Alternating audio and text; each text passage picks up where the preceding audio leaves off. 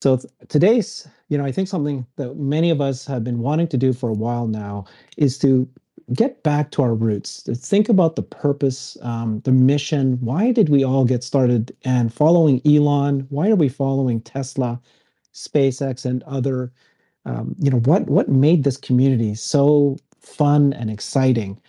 And, you know, I've been feeling the same way recently too, where every time I've interviewed somebody, I've always asked them the question, what was the moment when you started getting involved in this?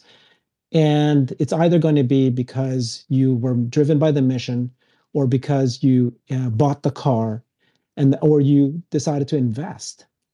And more, I'm starting to hear people say that it was because of the stock that they invested in, and that's why they're involved in here. So the reason we're doing today's call is Earl of Frunk Puppy, and he will be late, but he will be joining shortly. But he's the reason why we decided to do this call. So 2 days ago, he sent out a tweet, and he's really just kind of a little bit concerned about what's happening, what he sees is happening with Tesla and the Twitter community. So his tweet, he said, as Tesla, the stock went up, the Twitter community became saturated with people who don't care much about the mission, but whose mood hinges on the stock price. He says they are excessively critical when the stock is down, and this dynamic has led to fewer discussions about the exciting Tesla products. And then he continues and says, we have this gift of watching the most amazing company grow, and there's too much focus on the short-term stock movement. So we thought, let's have a Twitter space. Let's bring together the community. Let's talk about and remind ourselves why we started this and listen to as many voices as possible.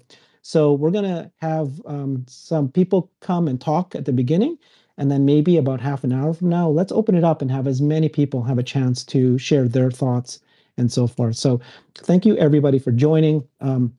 Let's start off with John. You just recently did a big, a wonderful takeover event in California, and it was amazing the kind of the number of people who showed up, right? 2,000 plus. And tell me sort of what was the feeling of that community? What made people want to drive that far to go there? And just tell me why you thought that it was important to have that kind of event. Yeah, so quick context, so about a year ago, so some of you guys that might be in the chat, I think a lot of you that obviously are probably already following me, but John run Tesla Owners of Silicon Valley, founded it back in October of 2018. We're the largest club in North America. Yeah. So that's just a quick plug on who I am. But yeah, so I think it was March of 2021, I had an event with Tesla Club SoCal. We went out to Fireball, which was 60 stalls. It was the largest supercharger in North America at the time, or actually in the world at the time. And, obviously weeks later, China, I think, threw up 100, a stall one or something like that. But, we brought 120 cars there. I think we had probably close to 200 people. Um, I'd have to look through some tweets to like showcase, but like it was really cool. Had a bunch of giveaways. So I was just talking with Mario. I was like, hey, like we should just do this, but like times 5 or something. You know what I mean? Let's bring all the people up from SoCal. Let's bring all the people down from NorCal. So then it was like, all right, where do we go? And I think some of the discussions was like Pismo Beach, but that town is like really small. And then we started talking with a guy named Jesse, who at the time was running the San Luis Obispo. He was running the Central Coast Club, and he suggested Madonna Field, which literally can park probably over 2 to 3 thousand cars. So that's kind of like the spirit of it. Like we're hanging out, we're having a great time. It's like let's just like do this bigger. So we had our first event last year. We probably had north of 1,100 people. We sold 924 tickets, but kids are free. And that was like literally just me and a bunch of people, even some people on this call that literally were involved in planning and literally making this thing happen. We had 20 vendors. We just straight lined them. We had like, kids activities and like showcase some Teslas and just like, and then we had like a bunch of giveaways, but it literally was just like, kind of like, just come hang out. That was it. But then this year, we knew we were going to take it to the next level. Um, we had to hire a event planner to help us because we have full-time jobs. We literally can't be hitting every detail. We had 50 vendors. We had 43 super modified Teslas displayed, I think 30 custom Teslas. And we sold 1,817 tickets. But again, when you add in kids, you're up to like 2,300. Like the actual kids' activities was just like lit. So, but the spirit of it was like, hey, this year, let's add some influencers. Let's add some content by some of the sponsors and like hopefully it's relevant. Like so we had Andy Sly out, Sandy Monroe. We had a YouTube panel that consisted of Joy, Tesla Raj, Kyle Connor from Out of Spec, Tesla Latino, and so those five. And then we had like Unplugged Performance come. They brought the dark helmet and then the Omaze like Model S plaid that they're essentially actually giving away. It's like this huge giveaway. It's for the Von Holzen. So obviously Franz Von Holzen, who runs like he's a chief product designer. He's doing some charity thing with that, or his wife's corporation is doing something with that. So it was like it was literally kind of like a Tesla fest, a Tesla convention. But it's definitely not something I would have ever thought. I mean, we had vendors coming from Bulgaria, Sweden, Italy, like all over the world. I literally couldn't have imagined something like this happening, to be honest. Like, I'm still shocked. But in its purest form, like, it is really, run by the community and being put on by the community. Obviously, we're using resources to get parts of this stuff done, but we are the ones that own it end to end. Like our club at the end of the day owns it, even though it's a collection of owners. But it's really like cool to just literally just meet.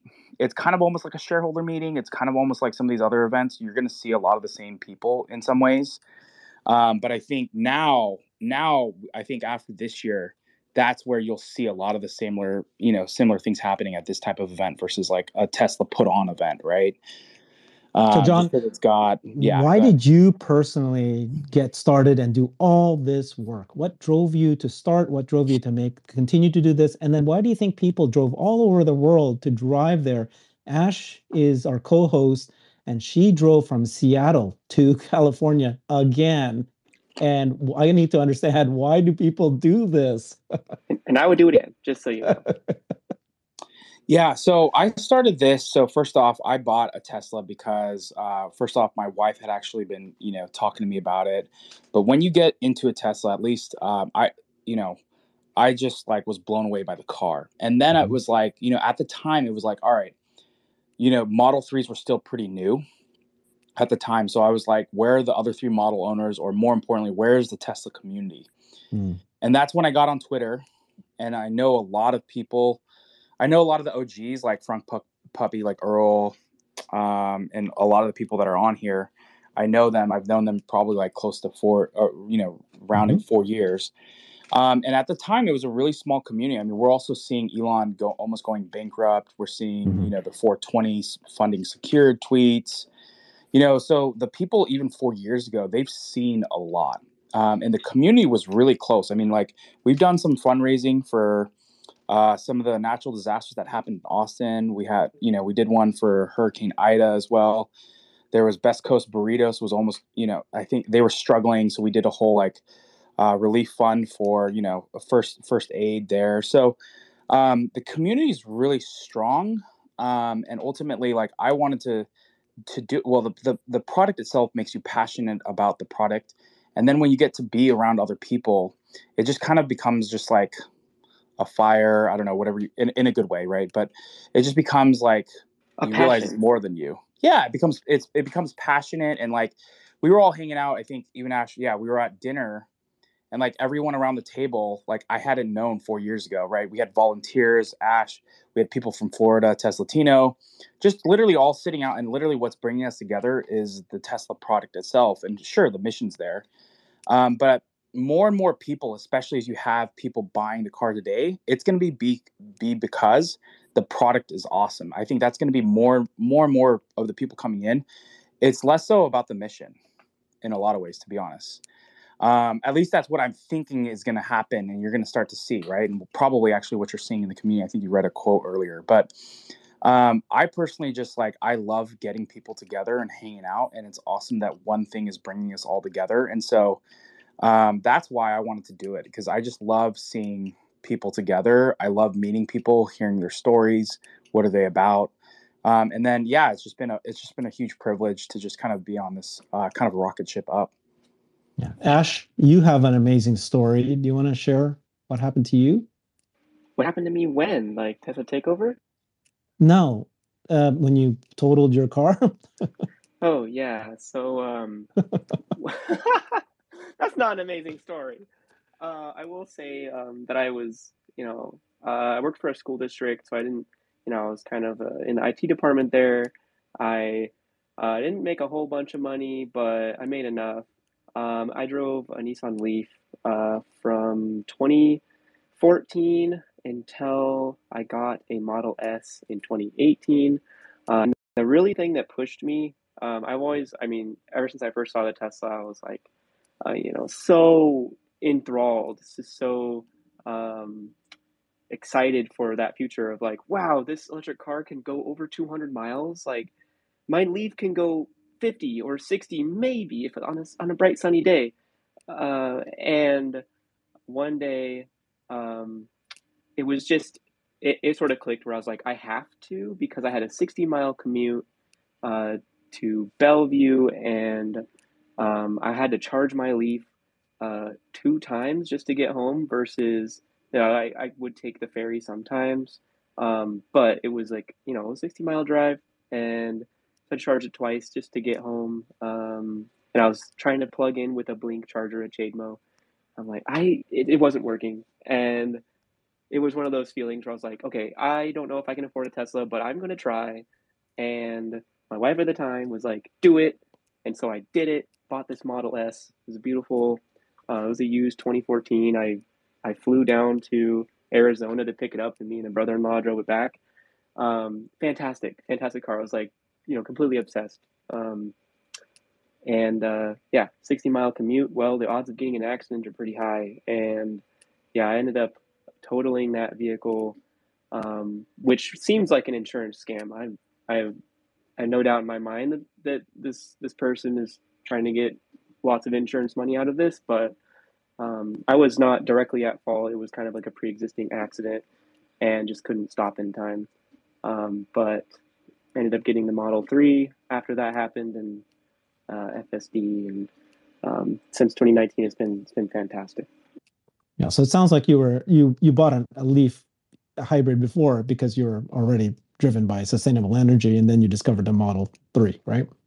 Yeah, so I had just been really passionate about sustainable energy, and I mean, I never ever liked pumping gas ever. Had a Prius for a few years, um, and then yeah, I bought a Nissan Leaf uh, because I was driven. I was driven for renewable energy, electric vehicles. It just seemed like the future. I wanted to do my part in that, and um, I was always excited. I loved the car. I loved the car absolutely. I still would love the Leaf today, but nothing comes close to FSD. Yeah, I think what's really unique about Tesla is it happens to have an amazing mission, right? Sustainable energy, but it also happens to have what John was talking about, an amazing car. Just by itself, it's the best. And it also happens to have an amazing stock that it's going to be once in a generational kind of returns, possibly. And it has an amazing community that was forged through fire and has come together as a group. And so different people come in different ways. Personally, my story was I was very concerned about the environment. I wanted to do my part somehow. And so I had discovered this bus company in Canada, where I'm from, and they were creating the first electric driven vehicle, a bus. And I invested money in that company called Ballard, and they unfortunately did not succeed. This was in 1990s, mid 1990s, early 2000s. And then when Tesla came along in 2012, and I discovered them, I decided to invest as a way to support the company when I knew that the company was about to go down or to succeed, not going to succeed. But that's why I kept investing into this company, because I felt like I wanted to do my part, help support it. Many of people that we're going to bring up here, they were very involved in the community and Twitter fighting FUD. So Jonah, you are that one. You were one of the early ones. You were there, and Kristen, and you, and Bonnie Norman, and a few others, of course. You guys were all little banding together. Can you tell a little story about what happened there and what drove you to speak up and try to, right the rights? Yeah, sure. But first of all, I just wanted to give an extra shout out to John. It was when he mentioned Ida, that was actually my community that he helped. And what he didn't realize is that the city of Baton Rouge gave us an award. It's really y'all. Y'all just they put my name on it because I was that one taking it, but it's really John. You guys, the Tesla community, that's your award. Um, and for fighting the FUD, really, I knew nothing about Tesla when I got into the community. I didn't know anything about stocks. I just randomly followed Elon Musk. Most of y'all know my story. And it was people like Kristen and just a whole bunch of other people who support Tesla who have stocks started educating me. Like, I didn't know what Tesla Q was. I didn't know what a bull or a bear was. I was brand new, like just completely new to this world. And just some of the things that people on the other side, the Tesla Q, were saying to me, I'm sitting there thinking, like, what do you mean I'm going to go to jail for tweeting the Elon? What? It was just, I was being bombarded by these crazy people telling me, oh, you're going to go to jail because you're committing fraud because you support Elon or some kind of crazy mess like that. And I was like, huh? But it's just really confused. But, and then I realized, like, this really group of nutty people who hate Elon, and it's not just that they're nutty, that they're hating it, but I really believe there is some kind of money involved. But I have no proof of that. It's just a theory. But, that's how I got it. That's kind of, for me, how I got into the FUD fighting. I'm like, no, Elon's nice. He was nice to me. Why are people doing this? No, so I just stood up for him. And other people started, joining me and educating me. And that's how I got into writing. Yeah, thank you, John. Of all that work that you've been doing, made a difference. So, Robert, you have been a kind of a tech journalist. You've been following all the top companies. You found yourself in all the early beginnings of so many amazing tech developments over the decades. What is it about Tesla that got you excited and are now participating pretty well daily? Is it the sustainable energy? Is it SpaceX and the consciousness? I didn't discover it like the rest of you. I was at dinner with Jason Calacanis one night, and he said, "Oh, he's best friends with Elon," and he said, "Oh, I think Elon got his first Tesla." And I said, "Well, that sounds interesting." And he called him up, and 20 minutes later, he was down at the restaurant with serial model number one. And I had a live stream back then. I was a journalist who used cell phone video to build a community. And so we went for a little race with Calacanis, and I was live streaming that on a Nokia phone. And 2,000 people were watching this little drag race and got into all the press and everything.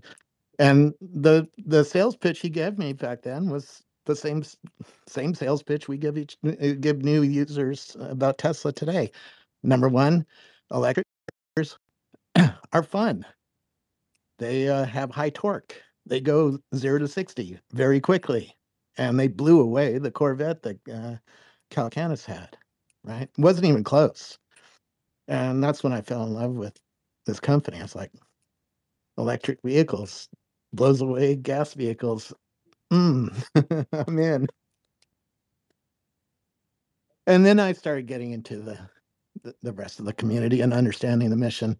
I interviewed hundreds of people in line at the Danville store when they were buying the Model 3. We all stood in line overnight to order on Model 3. And the interview is still up on Facebook. You can watch it. It's real interesting. There was a commonality between all the answers. Some people were really into the mission of, sustainable energy. Some people really wanted bleeding edge autonomous vehicle. Some people just said, I'll buy anything that Elon tells me to buy, because they were just totally in on Elon, because the dude like a lands flamethrower, rockets. maybe? Oh yeah, yeah. There's lots of people in the community who'll buy anything that Elon announces, right?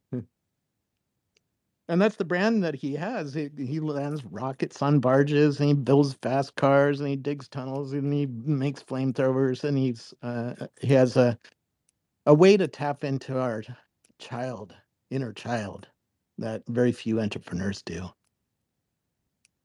Thanks, Robert. So Farzad was so enthralled with Tesla that he actually worked for Tesla, got a job and applied. Farzad, tell us your story again for the rest of the folks here. Sure. Thank you for inviting me in. I have my dog in my face, so hi. Just jumped up. Yeah, I've been following the company since 2012, late 2012. Really, Tesla was the gateway for me into investing, honestly, back in 2012. So I'm 35 now. It was what, 26, if I can do math right? No, 25. It's 10 years. And yeah, when I was working at the company that I was at, one of the things I was looking for was like, okay, man, I'm getting paid like, 35 grand a year, $100,000 in debt. My family comes from very modest means. I had to, sort of get the student loans and pay my way through college. I'm like, okay, so if I want to build some sort of future for myself and sort of achieve the goals that I want to achieve for myself, and this grandiose goal of retiring the parents and going traveling with my wife, who was not existent at the time, all these different things, I'm like, okay, I need to really start looking into something that is going to be able to give me that ability. And honestly, that's how I discovered Tesla at first. And the reason why is because I followed Tesla Motors Club forums back in the day. People like Dave Lee and Emmett Peppers were big posters on that forum, and they were telling the Tesla story so clearly and so with such clarity at that time. Like, okay, this is something I got to look into. And then the rabbit hole started, like I'm sure with the rest of us here. The rabbit hole started of Elon Musk interviews, Tesla videos, Tesla posts, all kinds of crazy stuff, to the point where I don't know if there's any other word but obsessed to describe the amount of time I really spent researching this company. And then it sort of transformed from this really tool for me to gain a little bit of financial independence at a time into like something that I was extremely passionate about. Because in a world where I feel like the world always, especially at that time, it lacked, and now you can make the argument, it lacks people that are really brave about really big dreams and really painting a super positive future and cutting through the bullshit and being honest and not being afraid to be honest. And I don't know, I feel like Elon is that kind of person, and I don't want to like idolize him too hard, but he just stands out. He stands out big time. So that was a huge draw. And then through a bunch of different fortunate, things that happened in my life, with being able to work at the company in 2017 and having the means to invest more of my money at the time, and now being, financially independent and sort of carving my own way. I feel like Tesla has changed my life multiple times, and it's the craziest thing of all time. And I feel extremely thankful to be part of the community and to have discovered it when I did. And yeah, it feels surreal to this date, and it's hard not to be a little bit overwhelmed by it all. So, yeah. Thanks, Farzad. There's so many of us that are spending so much of our time, and like you said, obsessed. And I can't believe I'm going to do this, but I'm going to go through all the things that I think Elon Musk has contributed to humanity. And it's shocking to me that we have to remind the world that this is the kind of what's driving him and the kind of work he's doing pretty tirelessly. He's creating his own issues. We all know that, but it's incumbent to us to try to remind folks. So he has done a lot, as we all know. I created this one table and tweeted it out a long time ago. So Zip2 was his first company, and he was actually the first software developer that coded the kind of like a GPS map that didn't even exist at that time. As we know, we all kind of use that. I'm not sure that what he did contributed to the actual, Google version of it, but it certainly set that up. When he was at, before he started PayPal, he started X.com, which was merged with Confinity to create PayPal. That's the first version of a digital network payment process kind of facilitate financial transactions in a much faster way than banks do it. Of course, SpaceX, right? To what extent are people in this world understanding how important it is that we need to make sure that the light of consciousness, as far as we know, we are humans are the only ones in the stars, and we need to protect that in case there's some sort of major event that occurs that wipes out humanity and our consciousness. But the efforts that they're doing at SpaceX to create a reusable rocket, to create that Starlink, the internet access via satellite, as we see, is now going to provide internet access to remote rural locations around the world. It gives all those people that are, I think it's shocking to most people. They think that everyone in the world already has access to internet, and they don't. And by giving them access to internet, it will change so many people's lives and can prevent things that are happening, like in countries like Ukraine, where Russia is trying to block their communications. Jana created an amazing tweet where she documented all the things that the Musk Foundation has been contributing money to and all the things that they're focused on. But basically, it's to support renewable energy, pediatric research and education, and also this artificial intelligence. And because of that, he started OpenAI. And so this is a way to make sure that not a single private company is going to own this, the very first general AI, because you want to make sure that it's being used for good. And so OpenAI kind of open sources it to make sure that it's available, that technology is available to more companies, more people as possible. Tesla, of course, we are all here very aware of the transition to sustainable energy. And I think you can argue, I don't even know if it's an argument, I think everybody agrees that Tesla existing has accelerated the transition to sustainable energy. It's shocking that today we're now taking it for granted that every single car company has now announced, hundreds and hundreds of EV companies about to be formed. Farzad wrote this paper and for forecast projection in 2009, or I don't know, 9 years ago. Sorry, 9 years ago, and people were laughing at him on Reddit. He was talking about how things are going to turn out, and it actually went beyond his optimistic forecast. But people were laughing at him that this is not going to happen. Well, it has happened. We are here. And then, so electric cars are now here, and solar panels, solar batteries, the work on Neuralink. I'm not sure if it's progressing as fast as he hopes, but that's his prevention for AI run amok to make sure that humans can stay apart. But, it's the noble mission of helping people with paralysis and disabilities and neurological conditions. So it will take longer than others, but it's a much bigger mission than everything else we've actually talked about.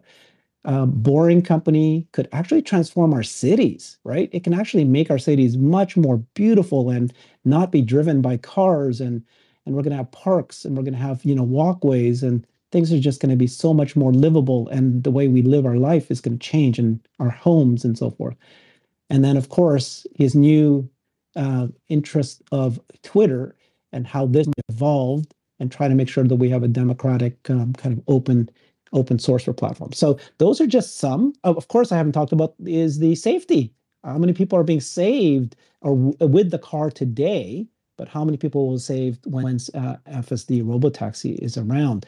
So Brandon, maybe you can speak to that concept of the safetiness of the FSD, because you've been playing with this a lot. You've been following this progress. What's your thoughts on that? Well, I've had, I've been pretty hard on FSD beta. I mean, if you guys have seen my videos, like I'm pretty critical of the way that it operates, and it's not always perfect, as you have maybe seen some other videos portray.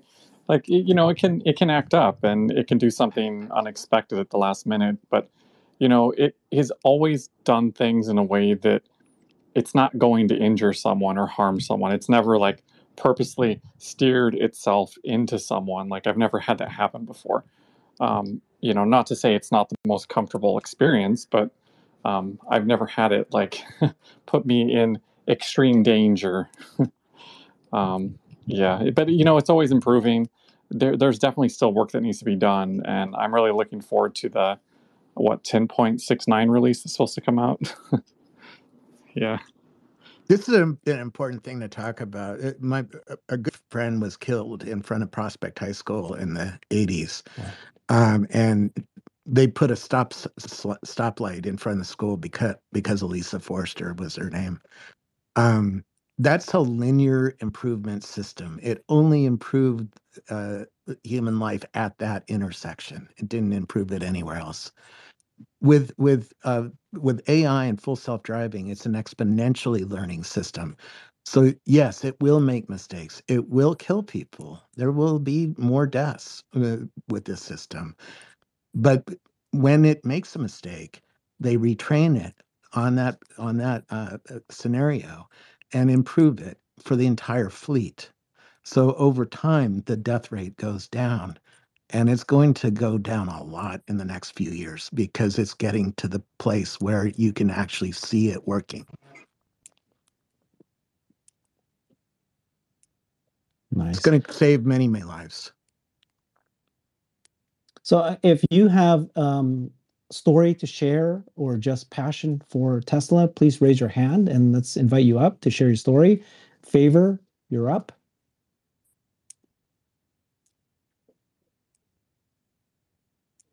Favor, we can't hear you. Oh, lost him. Let's invite him back up to speak again.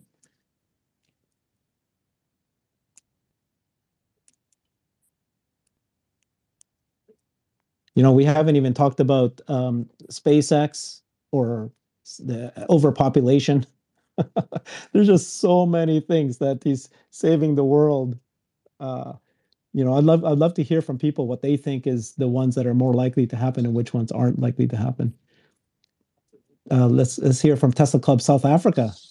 Hey everyone, nice to be part of the call. And yeah, I must say, as a community, you people are unbelievable in what you do, and it's just such a pleasure to be part of it. And we really want to try and get South Africa open, and Africa for don't let it not be the last continent to be as far as the renewable energy and sustainability is concerned. I think that's we really need to a starting point for where we need to be. So that's where the thought of Tesla Club South Africa came into being, and we've got quite a number of members, and it's growing rapidly. But yeah, obviously support. Jonna knows I've sent her a couple of mails, and I've tried to get hold of the Tesla Club Silicon Valley guys. But just to open the dialogue and really sort of see where we can do. If we're opening more gigafactories, hey, why not Africa one? Yeah. Are there clubs like this for other companies? Is there like an Apple Club of South Africa? No. No, I'm Apple's quite unique. Yeah.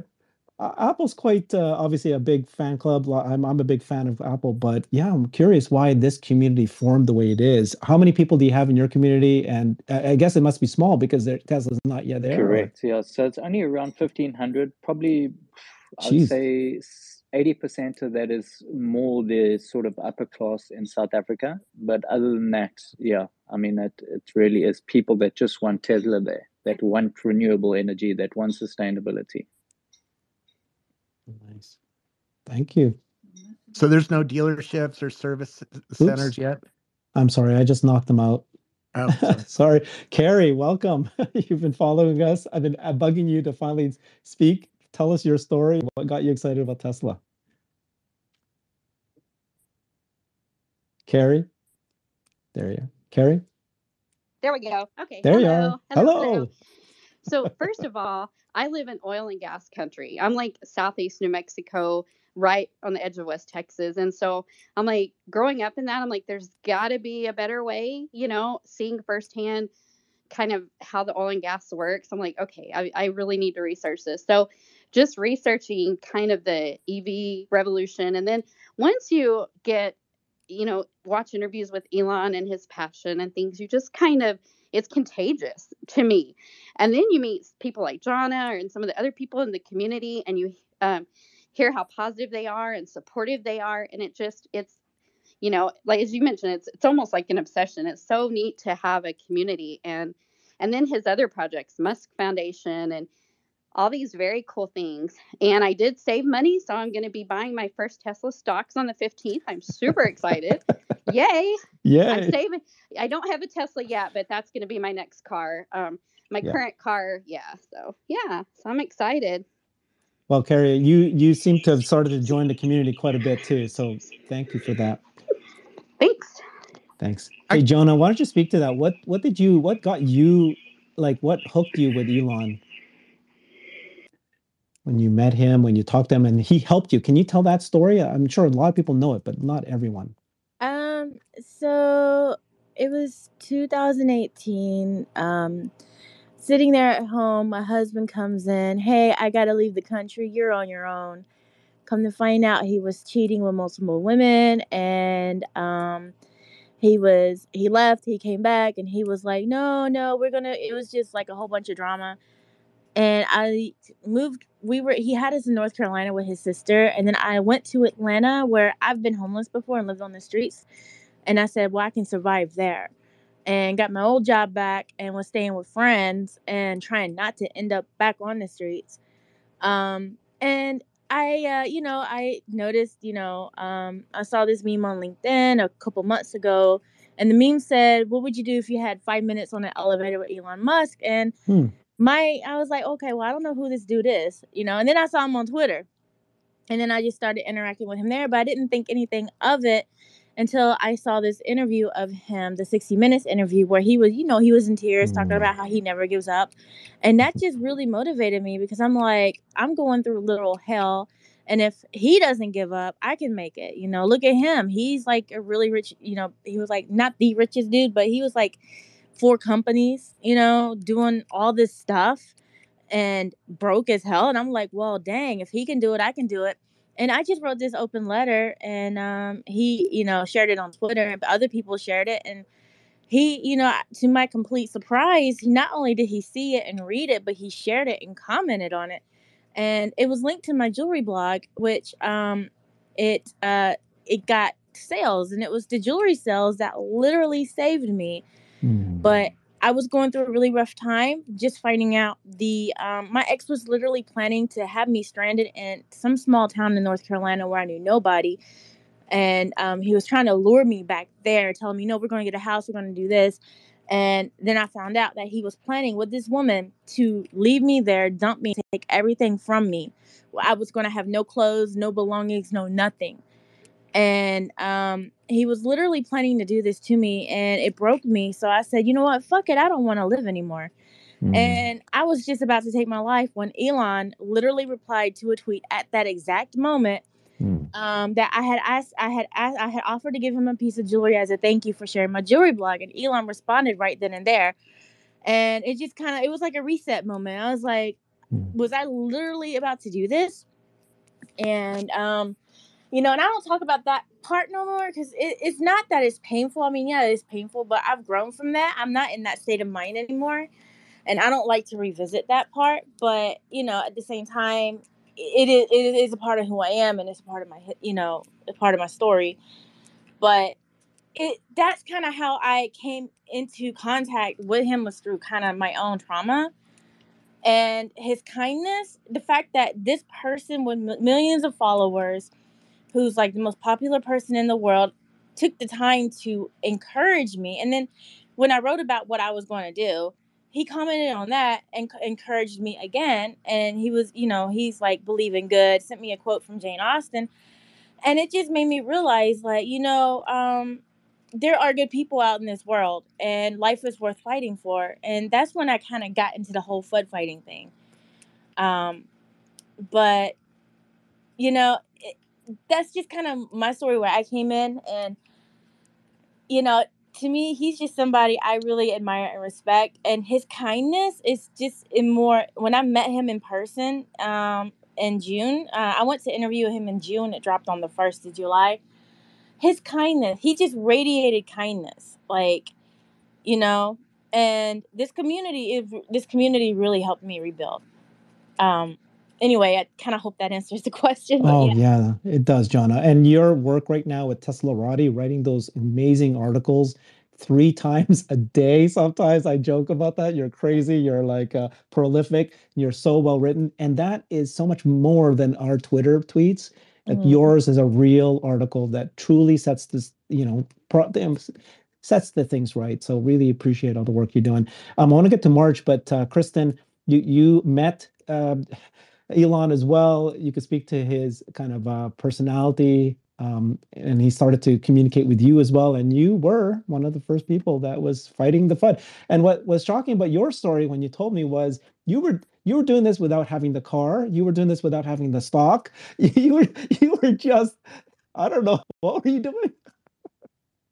Well, I was going through my own hard time in life, and I think sometimes when we're in a hard place, it feels better to reach out and help other people, especially when we feel stuck. And I just had saw his story and where Tesla was at, and I took the time just to be there and help. But it just kind of, I tend to throw myself all into what I get involved in, but I just got really involved, and you just start uncovering the FUD that was happening. And as much as we know that media contorts and twists things and is paid to do things, it was just shocking to see the fallacies that were being thrown out there. And as we were uncovering things, seeing the connections and how they were paid to do things. And so really just got thrown into it and passionate about it and fell in love with it all. And I obviously love Tesla and its mission for sustainable energy and a future, and the electrical cars. I mean, that's something I thought of in the past, and to see Tesla actually succeed in it was very amazing. So yeah. You've met Elon several times, and you sometimes revisit and tell the story of how he treated you when you were at his house for that interview. Can you share that? Yeah. Well, go ahead and ask me what parts you want. You want me to start from the beginning? Well, I think you tell a good story about when you met him for that interview and how he treated you guys, and you met his entire family. The third row Tesla folks. Yeah, so we just expect it to be, if you watch Elon's interviews, he's a very extremely busy man. For him to give you any time is costly. I mean, if you calculate how much he is per hour, it's a lot. So we expected, just a gracious 1 hour from him. And he ended up just rolling into lunch and past lunch. And we only expected Elon to be there. We at first were supposed to meet at the design studio, I believe, in Hawthorne. And it got changed because, Elon's schedule is so busy. And it got moved to actually one of the residences that he had owned. There's Gene Wilder House. You've all seen it, or some of you have. And we were shocked because this literally was right across the street at one point from his main residence.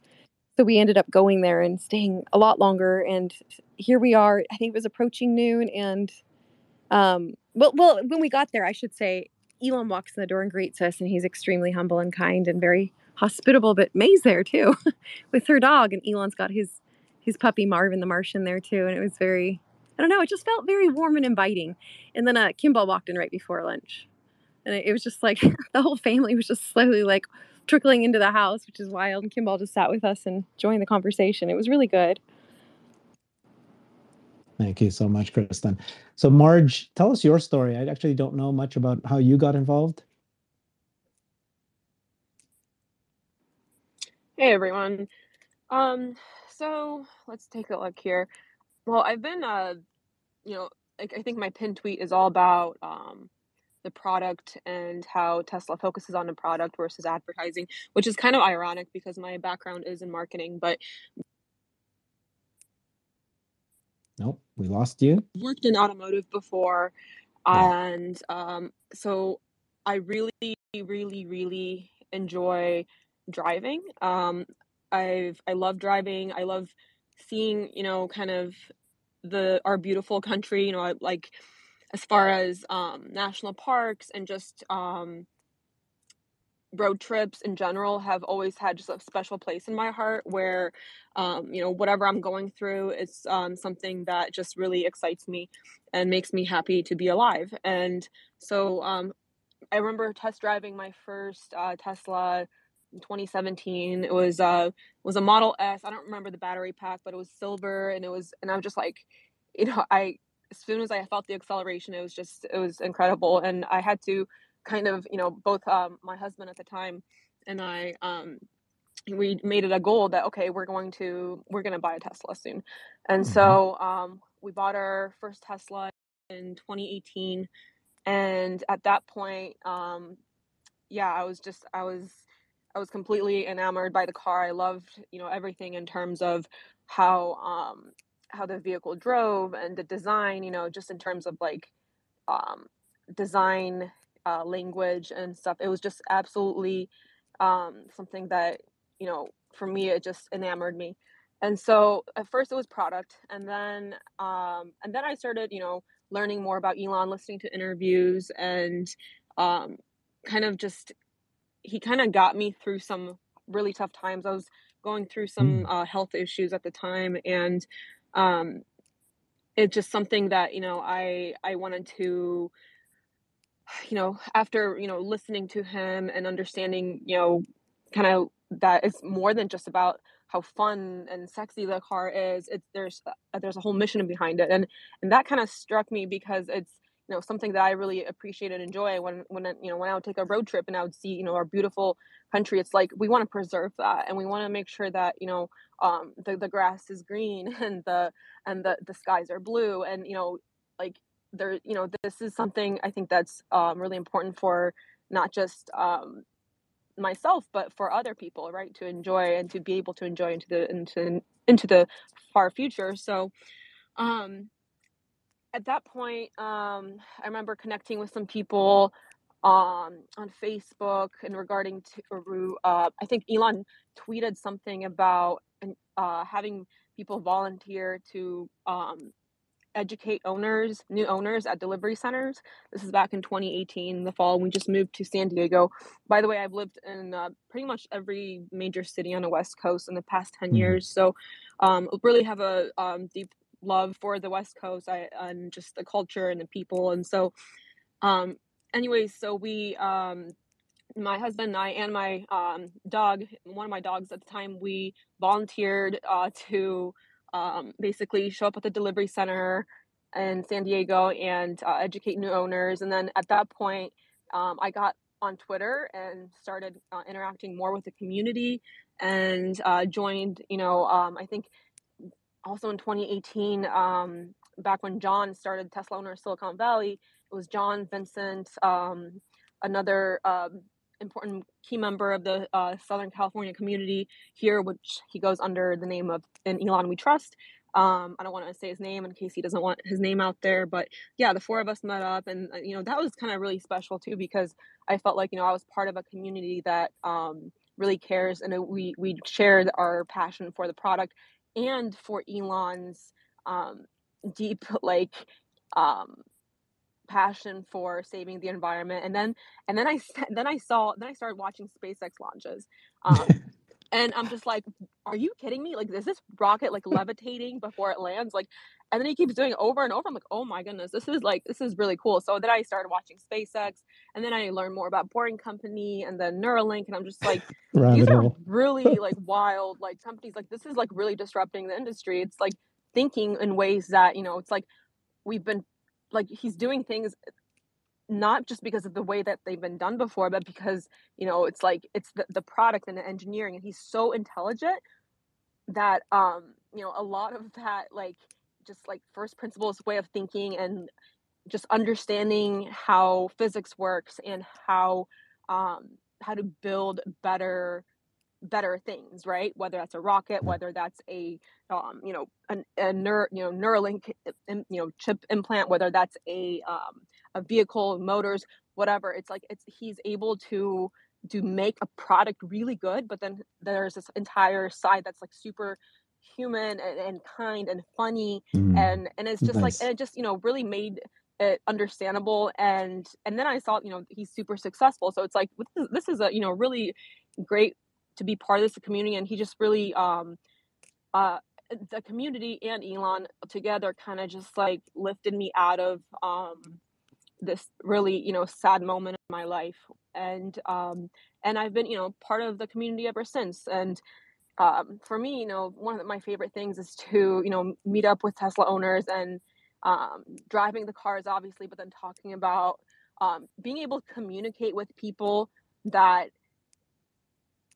understand the feeling of driving a Tesla, understand the purpose of Tesla, and furthermore, and like want to, then I've been an investor as well, so again, just like I think Elon's been a big part of the reason why I'm really, also obsessed. I'm very, very interested in the everything that he's been a part of, because of the way I think he thinks, and it's just not traditional in terms of how most leaders think.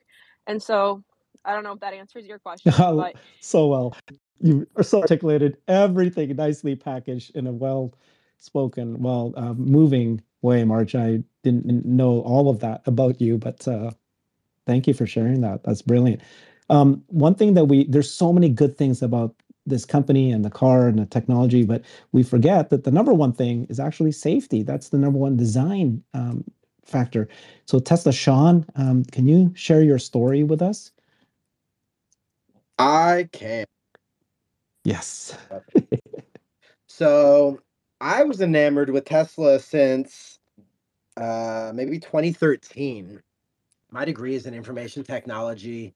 I've been into cars. Well, I've been into computers since I was 5 years old, taking things apart. So that, my tech field it was always gonna be tech. And I loved cars. Before I did tech, I did cars. I wrenched on cars just a little bit for fun. I wanted to learn how, and I just loved it. So I love cars. I love computers. Then enters Tesla. Somehow a mix of my two favorite things.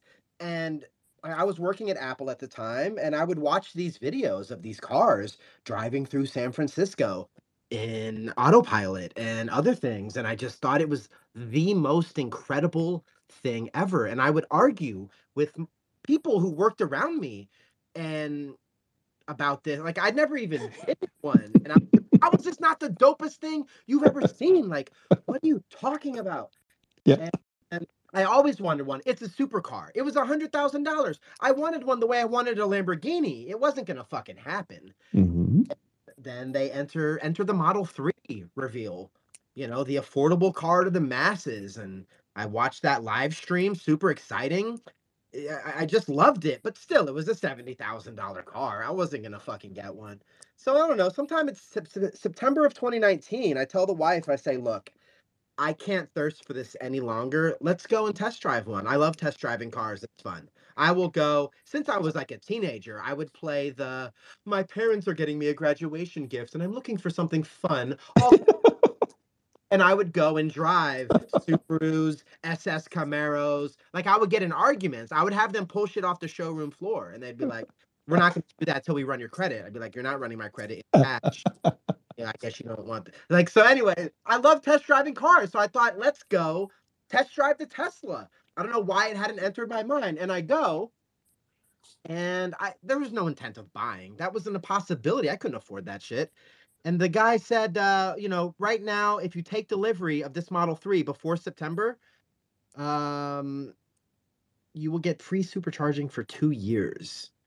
And I was driving an SUV at the time, and a Toyota Highlander running through gas. So we crunched some numbers real quick, and it was like, oh my fucking God, this is not only a reality, this is coming down to the difference of like $100 a month, maybe $250 if we count insurance, to have your fucking dream car. Like, you know what I mean? When you add up what you're using now and gas and other stuff. So it was a no-brainer. And I manipulated the shit out of my smart wife, because I'll spend money I don't have. I don't give a shit. So she was like thoughtful about it, and I showed her all of the safety things. I leaned heavy on safety. Like, it's the safest car. You know what I mean? It's safe. Yeah. Safe. Don't you want to do it for the family? And so I swayed her. We got the car. Little did I know that 9 months later, a drunk driver was going to smash into me head on at 55. And all of those videos that I'd watched and safety that rhetoric that I'd said to the wife, suddenly it was put my life where my mouth is. And amazingly, I got to walk away from what was an unavoidable accident. I rode street bikes, do wheelies, 180 miles an hour. Very irresponsible, but good timing and eye-hand coordination. Commercial truck driver, can drive anything on the road. I've always thought that whatever it is, I could dodge it. The only thing I worry about is like high-speed tire blowouts, but we won't get into that.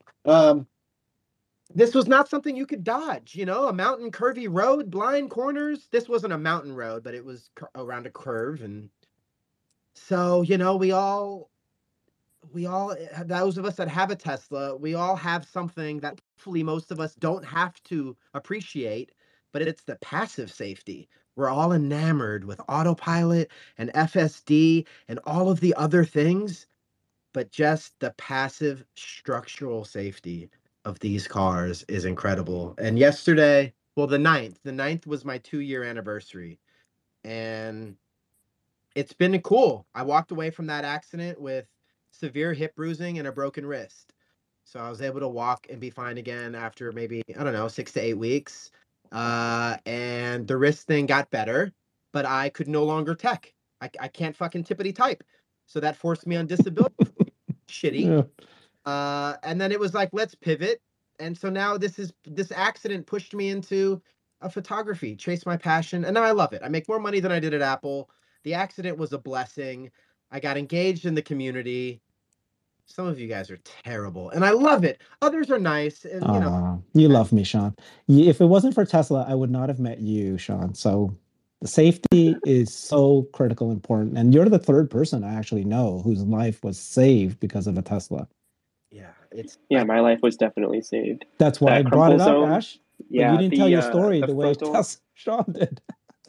Also say I always bring up the B pillars. The B pillars are the thickest in the industry, and these are the pillars that are like behind the driver's door that attach to the rear passenger door. Those B pillars connected to the bottom of the car, that is, I mean, even on the oldest Model S's, like the battery serves a structural aid in any accident, and the frontal crumple zone of the frunk is actually what saved me. If I hadn't had that, I would have had an engine in my lap. Wow. Absolutely. Now, to be fair, a lot of engines are designed to break away and go down and under, but it's not, you don't want to push that to the test. Like it's a hard thing. I watch these videos of head on the crash test at 35 into a brick wall, and I'm like, that's cute. The car still has its shape. I posted pictures of my accident. It was a Honda Element that hit me. And pictures of that too. My B pillar is fucking crunched. Like, it was crazy. They are the safest things. So if you don't get a Tesla, whatever you do, I encourage you to start your car buying experience with IHS top safety picks. Exactly. So yeah. Hunter, do you want to join the conversation? Share your story?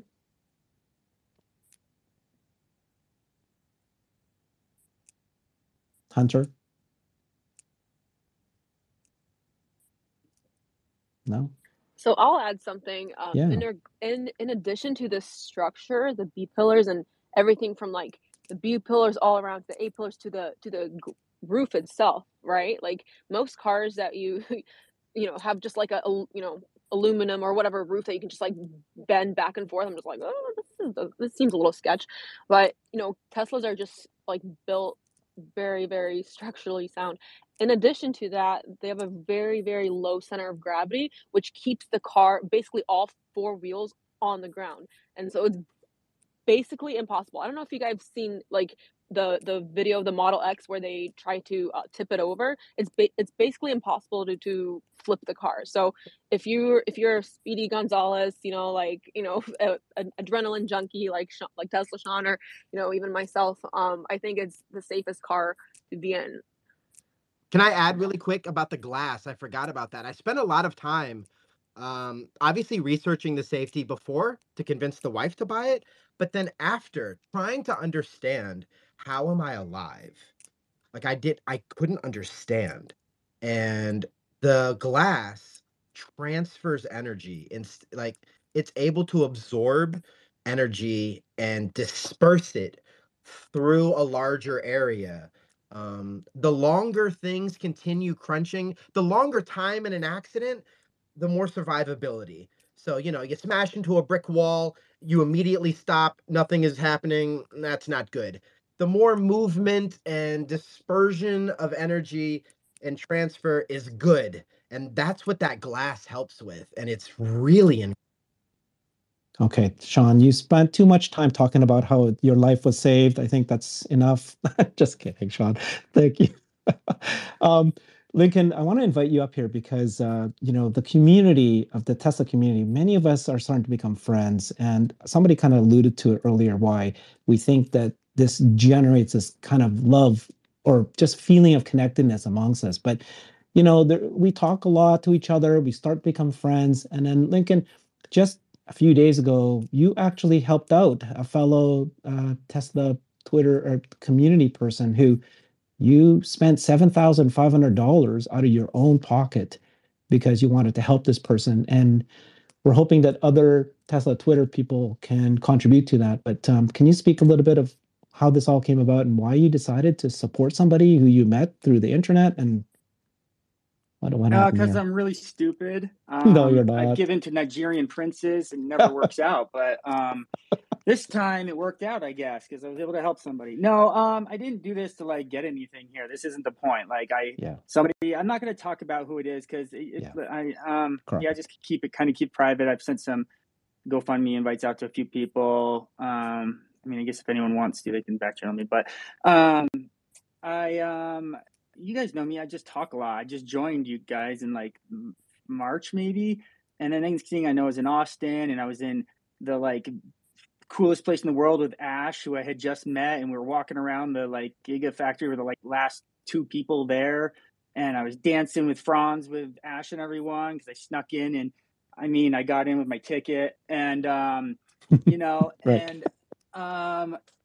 I've been through some hellish stuff in the last, divorce and stuff, and got 4 kids. It's been tough, and like this community has been so fun because I love Teslas, and I bought one, and then I found you guys, and I just really relationships are important to me, and it's really fun. What Marge said was really hit me was like, oh, there's a lot of people who feel like really excited like I do about something, and it's really fun. It's healthy. I've still had some tough times, and I'm in Clubhouse a lot and talk with people in the Tesla community about like stuff I'm dealing with sometimes. Sometimes it's too much and Landon doesn't like it, but then we don't care about Landon. Anyways, and then I've gotten a lot of support from people, and someone shared the other day in the Tesla community of some stuff and made a couple of us tear up with it, and not just didn't judge them, just kind of saw what they were dealing with, and I don't know why. Like I offered to like help them out with something they needed help with, and afterwards I was like, wait, what am I doing? I don't even know this person, but I knew him because I like talk with him all the time, but I don't really know him. I don't know where he lives, but like it just felt like the right thing to do, and then I felt peace afterwards, and people have just stepped up and tried to help me help this person, and it's been wonderful. And I just really, I know that if anyone needs anything, like if I needed something, that someone would be there for me. And I remember someone reached out, and I don't like to say who, but they reached out because their kid was like stuck in another state, and I was near that state, and they said, hey, and they put me in with some other people from Clubhouse and Twitter community, and they said, hey, this is the deal. My son's stuck here. He may be stuck in an airport in one of your guys' cities or something. Can you guys be there if something's needed? And everyone was immediately there. I was like, dude, you need someone to drive down there and get him. We'll make something work. And that's just awesome. And in the end, this is all about love. This is about making the world a better place. And that seems like maybe cheesy. It seems maybe too impractical or something, but like that in the end, for me, that's what it's about. I don't really, for real, like love is like what it's about. So, and I think that's the company's not perfect. Elon's not perfect, but I really appreciate what he's doing. I see no one else making such big changes. And I now own a bunch of stock, thanks to the divorce. And I own a couple Teslas. I'm selling one. So, I'm selling a Model 3 if anyone's interested. But anyways, so I'm just excited. I love it. You guys, could know I'm enthusiastic about it. And sometimes I talk without thinking and hurt people's feelings, and I apologize for that. I love you guys. I love you, Lincoln. If any of the speakers want to talk and share your stories as well, meantime, we'll invite some of the other audience members. So we'll get Dusty up shortly. Anybody want to say anything? I just want to say that Lincoln often tests my feelings in a positive way. Oh, when he teases me, and I love him. Love him. Thanks, Warren, dude. I appreciate you. Hey, I just want to say one thing. If anyone's ever out in Salt Lake City, if I know you or not, like, or in Utah, like, definitely look me up. I would love, like, you don't have to know me. I never talked to you, but like, man, it's fun. So just look me up, and I got a place to stay, and yeah. So charge at your house? Not you, Sean. Anyone else? Anyone? Bueller? I tell you, there's something very, very special about this community. People become friends so quickly. Dusty, did you want to say something? Yeah. Hey, thanks for having me on. I don't know if I even necessarily qualify as part of the community per se, but I really think that a lot of times the community gets a bad rap and people say it's a cult or this or that, and it's just really not that weird. I mean, there's so many stupid products out there that people are fans of and that people are obsessed with. Look at Ford and Chevy. I mean, how many bar fights have happened because of Ford and Chevy, fan brawls. So it's just not a weird thing, and everyone acts like it's some strange thing to have a community revolving around something they have in common. And I just wanted you guys to know that it's totally normal, it's totally expected, it's not at all weird, and Tesla is completely different from Ford, for example. I mean, you guys talked already about all the layers of products there are. It's not just a car company, so it's not weird at all. It's perfectly normal. Yeah, just echoing that. If you remember, Saturn had like a huge following. Oh, yeah, I remember those days. Hi, folks. If I can just chime in a little bit. This is Mike. Yeah. Can y'all hear me okay? Yes. Yeah, just my journey with Tesla. I've been obsessed with this since 2012. This first time I saw it in person at the Topanga Mall, close to where I live, and sat down in the showroom, and I instantly just fell in love with it. I told my wife back then, I said, this is it. This is my dream car. And every time I see one, especially Model S on the road, I said, one of these days. And finally, June of 2019, my wife, God bless her, she goes, I think it's time to make a move. I said, what do you mean? I think we're going to make a move on Tesla. I was like, get out of here. I said, yep, we save enough to put enough down payment. Go on their website, see what you can find. So lo and behold, I go on the website, I find the model that I like, the color that I like, except it was in Las Vegas. It was a pre-owned, and I'm glad I did because it got the supercharging thing for life, which I just madly in love with. And been a lovely journey ever since. And I convinced a lot of folks to check it out, the neighbors, friends. Speaking of Elon and what he's done, what he's doing, he's really one of the historic figures live in our time that changed the world, changing the industry, forced the hand of Mercedes, Toyota, you name it. I mean, he just, he forced everybody to step up, and I'm glad they're doing that. And with all the stuff he's doing with SpaceX, yeah, and then Tesla it's a game changer for the world, I think. And so yeah, it's just been a lovely journey, and I can't wait to get in on the stocks. I just got in late. Shame on me. I should have done that a long time ago, but you're not late. You're not late. You're not late. Everybody's late compared to Steve Jurvetson. He bought Tesla at 2 cents a share. He was first investor. Herbert, can I take a shot at this? Yeah, no, please. But actually, let me set you up. So, Warren, I got a question for you. Like, I just saw this amazing tweet that said, replying to this space, and it was from a guy named Willie B. Brown, and he said, sustainable faith in Elon, whose only mission is to save lives in all sorts of ways. That's the thing that drives him, is faith, but sustainable faith in Elon. And you are one of the people that I know of that has the most faith in Elon, or just really supports him so much. So yeah, go ahead and say what you were going to say, but I think you're the one that really, really supports Elon the most. No, I mean everybody does, but you seem to be I might be a little bit too much of a fanboy. zealot. A little too much of a fanboy. But no, the thing I was going to say, I feel like one of the traits he has, and Robert can probably comment on this after I say it.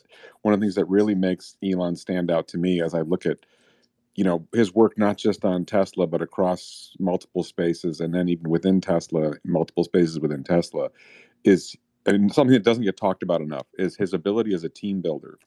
He builds these teams, and when you go to a Tesla event, if you meet Tesla employees and you meet I met Drew Baglino, I met Franz von Holzhausen, I've talked to Martin Viecha, I've talked to engineers, at the Gigafactory twice now. When I was at the Plaid event, I was talking to Tesla employees. At SpaceX, I got to talk to some people working at SpaceX. What really strikes me is he's able to recruit incredibly talented people who are willing to work incredibly hard.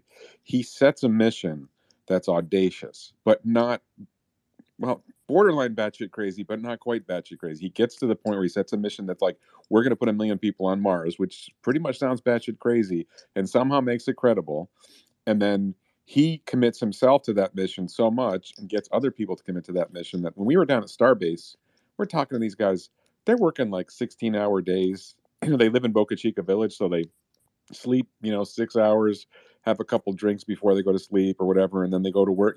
They're just working constantly, and Elon's outworking them, right? And then we were talking to a contractor, just a guy, he's like a contractor who's working on building some of the infrastructure at Starbase, and he's working 12-hour days, 7 days a week, and he talks about Elon like Elon's a god.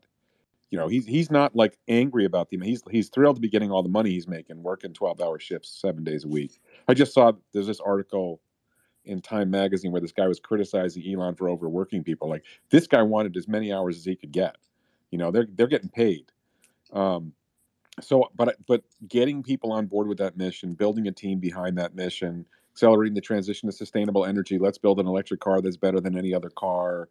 Let's put solar on the roofs. And you listen to Drew Baglino talk, and you listen to Gwynne Shotwell talk, and Anand Karpathy, who's no longer with Tesla, but was, and when you hear the team members talk, AI Day, Autonomy Day, whatever, and Battery Day, you recognize that they all buy in. They're all committed to the mission. They're all working really hard. And he just inspires that in people. I don't think there's a lot of business leaders who are able to do that. I just think that's a feature of Elon that's not talked about enough, the team building. Robert, totally agree. Can I just ask Robert? Because Robert, I think, has like a longer, and maybe is, Robert, if you could comment on that, because I think you've seen that. Yeah, I interviewed, I don't know, thousands of entrepreneurs and was the first to see many a company. Siri was launched in my son's bedroom, et cetera, et cetera. And you're right. There's nobody. Zuckerberg is a pretty good team builder. He's probably up there, but I like the team that Elon's building, and the software team is just unbelievable. I mean, the last 3 years, they've shipped updates in between Christmas and New Year's, major updates, major features. What kind of software team does that? Oh, and I thought Farzad was on the stage. I was going to ask Farzad because he worked at Tesla. I don't know if you can bring him back up. Oh, yeah, I don't know how it happened. But, I'm just curious about his. I think he may have left the stage, but I'm curious about his thoughts about the sense of team building and the mission and all that. But I don't know if we can get him back up.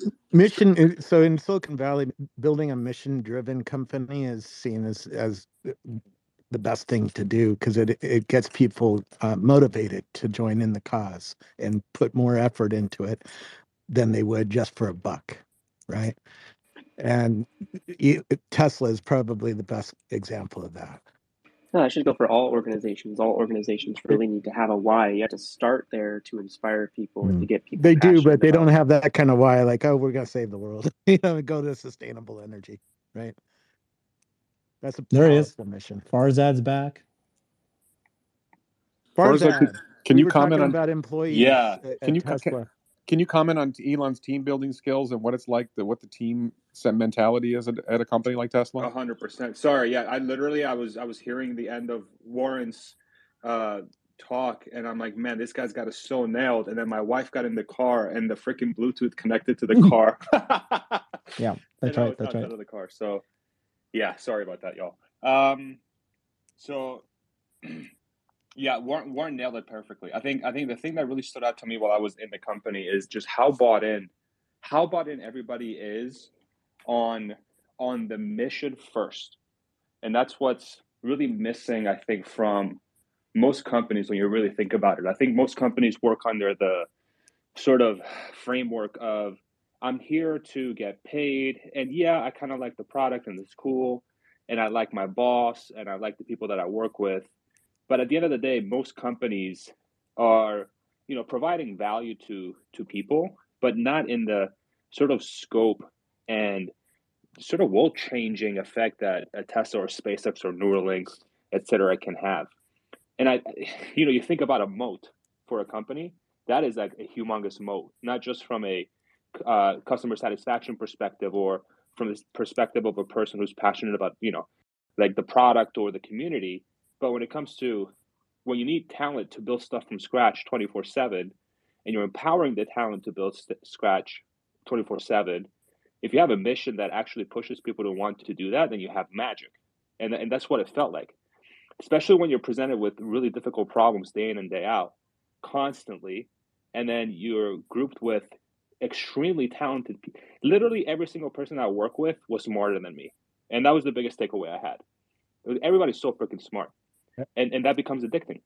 It becomes addicting. And how does he protect the culture from introducing like B players? Because that's the old, saying, A players hire B players and B players hire C players. How does he protect the organization from getting a lot of dead weight? Honestly, Robert, that is like the thing that I've been trying to figure out since I left, is like, how in the hell can he do this at 100,000 people plus? Because I kind of get it. I kind of get it at a small scope when you only have 20 people and you have a really passionate founder and you're able to really micromanage who you're hiring and ensure that everybody's bought in. I really think it's a combination of the mission being so incredibly important, and it's moving people. It moves people. They have the luxury of picking and choosing from 3.1 applicants a year, 3.1 million applicants a year. They have a leader who inspires.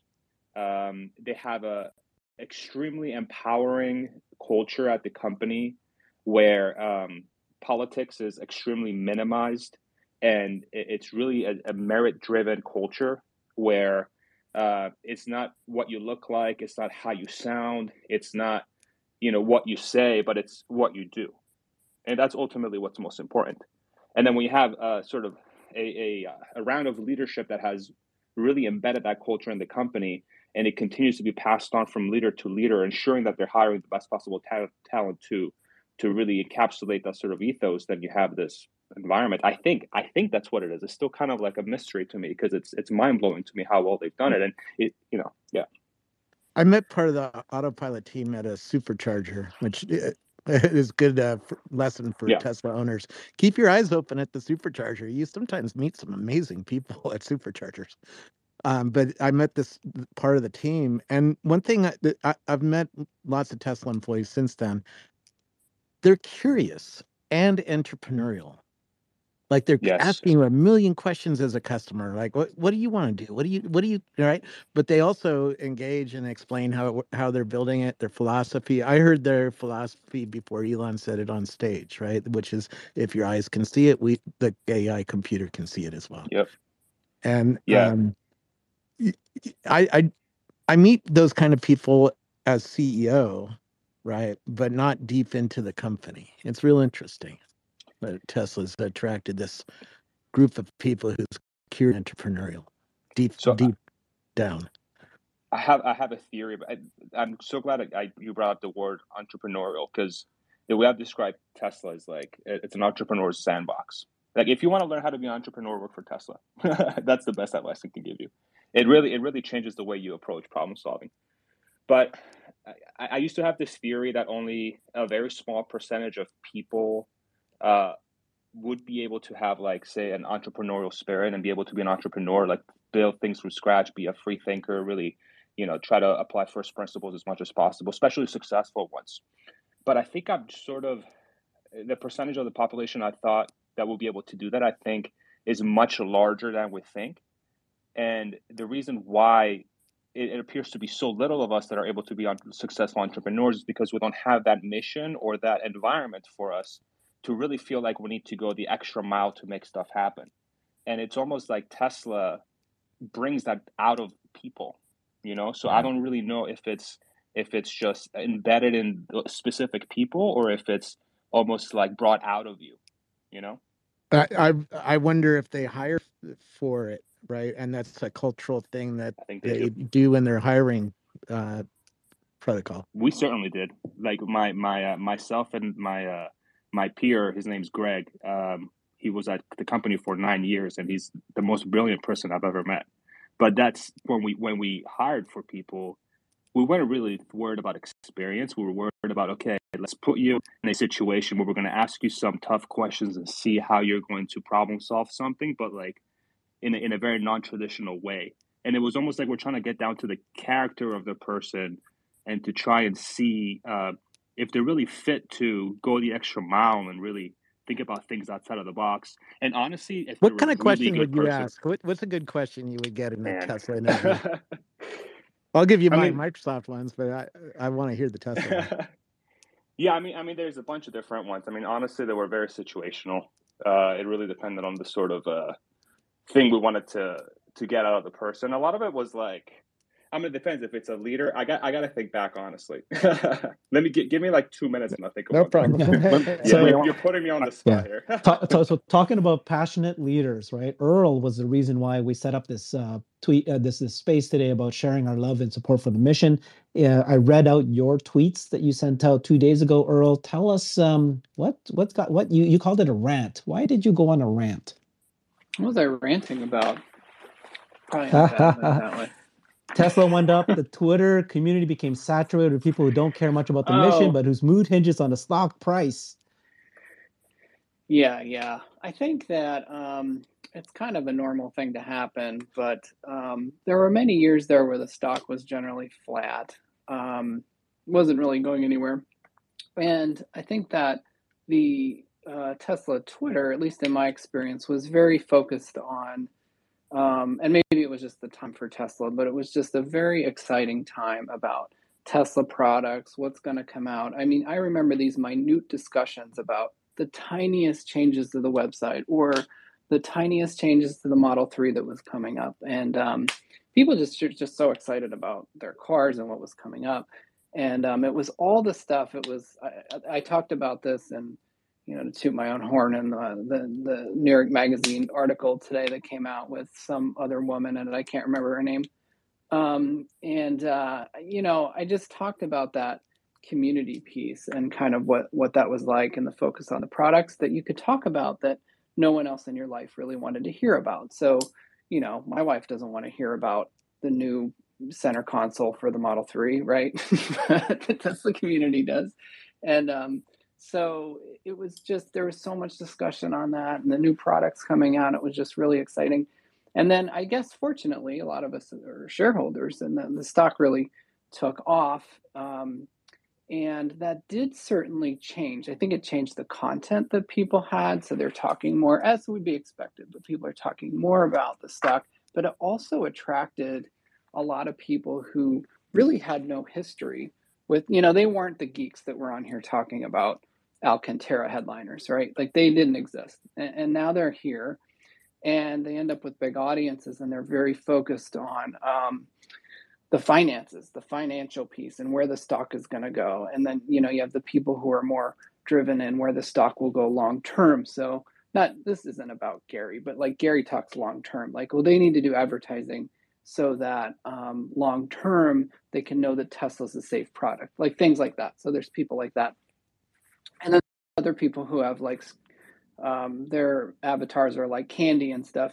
And they talk about very, very short-term stock movements, and they get a big following too. And and what you find, and so if you're really focused, if you're not as focused on the product, which I think the product is what drives the stock price ultimately. It's why Tesla can be Tesla. They make an amazing product. You buy a Tesla, you want another Tesla. But when you focus in on it like a company, first of all, it's extremely boring. I'm tuned out immediately. And second of all, to probably run a great company, which gets the stock returns and dividends and all the other boring crap that you want, you need to look at all of those things, all of those boring things that Elon hates too, about like commercials and marketing and PR teams and how are we going to get through this certain topic or whatever. And those are all great discussions. And, you know, no offense to anybody that talks about that. I talk about the stock price too. I think that's totally fine. And clearly people like it because people follow these people and people join in on those discussions. So it's not like we shouldn't talk about it. But I do think that it has come at a little bit of a price where the rabid Tesla community, I think what makes us strong is like that positivity and group meetups and talking about the products, excitement about the new products. Like we are the commercials, we are the PR team, we are, you know, we are that energy. And I think that gets dampened a little bit for me. Like when I'm up in the morning and then the first thing I click on is some like inane, ridiculous, stupid, stock driven, clearly somebody who's just buying and selling the stock in the short run. And sometimes it does piss me off. I'm like, ugh, you know, like, and it just gets harder. And those people are very loud and they have a lot of tweets and retweets, even if they're annoying. Like people, I do it too. Like you just retweet it because it's annoying and you think it's funny. But it does leave less room for just the excitement. Like K-Tennis here and Kristen had like sent something like just like as a joke, I guess. I was complaining about something and she sent a picture like, this will make you feel better. And it was like 3 truck. And no kidding, I was excited. I'm like, yeah, man, I forgot. Like, I love how that stupid thing looks. Like, I'm so excited. Like, I'm so obsessed with this Cybertruck. And like, that's why I'm here. And that's the energy I want, right? When I hop online, I want to be around all these geeks that care about all these little snippets of, I see Sawyer sitting here, like all these little snippets of information that come out, like that are just utter nonsense that no one even understands. And it's like, oh man, that's so cool. Like what are they going to do with that battery or what are they going to do with that building? So that just gets me really charged up and it makes it really it's fun awesome. for me, Yeah. you know? Sawyer, So that's kind of where, that's what that tweet was about. I was in a bad mood and I tweeted that out, but that was it. Like, that is not the same community that I joined, you know. Now back then it had problems too because there were short sellers everywhere, you know. It's like in Silicon like Valley, we call this the engineers versus the suits, right? The people who do the work and understand the product and how it's built and stuff like that, and then the people who are going to make money on it. Yeah, which is great, you know, and it's a like I you know, I hate to even complain about this as a shareholder myself. Like, oh, you know, I actually just posted a meme of, you know, people crying into their money. Like, it's great. It's like a real gift, and I'm glad the stock is up, and I'm glad that I held it. I'm glad that I picked it. But man, it just seems like it just becomes all encompassing sometimes because when the stock is up because Tesla's executed, it becomes like victory laps for people. Like, oh, I told you it would go up, or I said, like, I don't care. Like, of course, I think it'll go up too. You know, like I don't know. Anyway, that's my, I guess, additional rant. If that clarifies. True investing is a mental game. A neighbor of mine bought Tesla in 2019 and lost money that year in a year when it went up 5 times. How do you do that? You don't understand the long-term benefit of this company.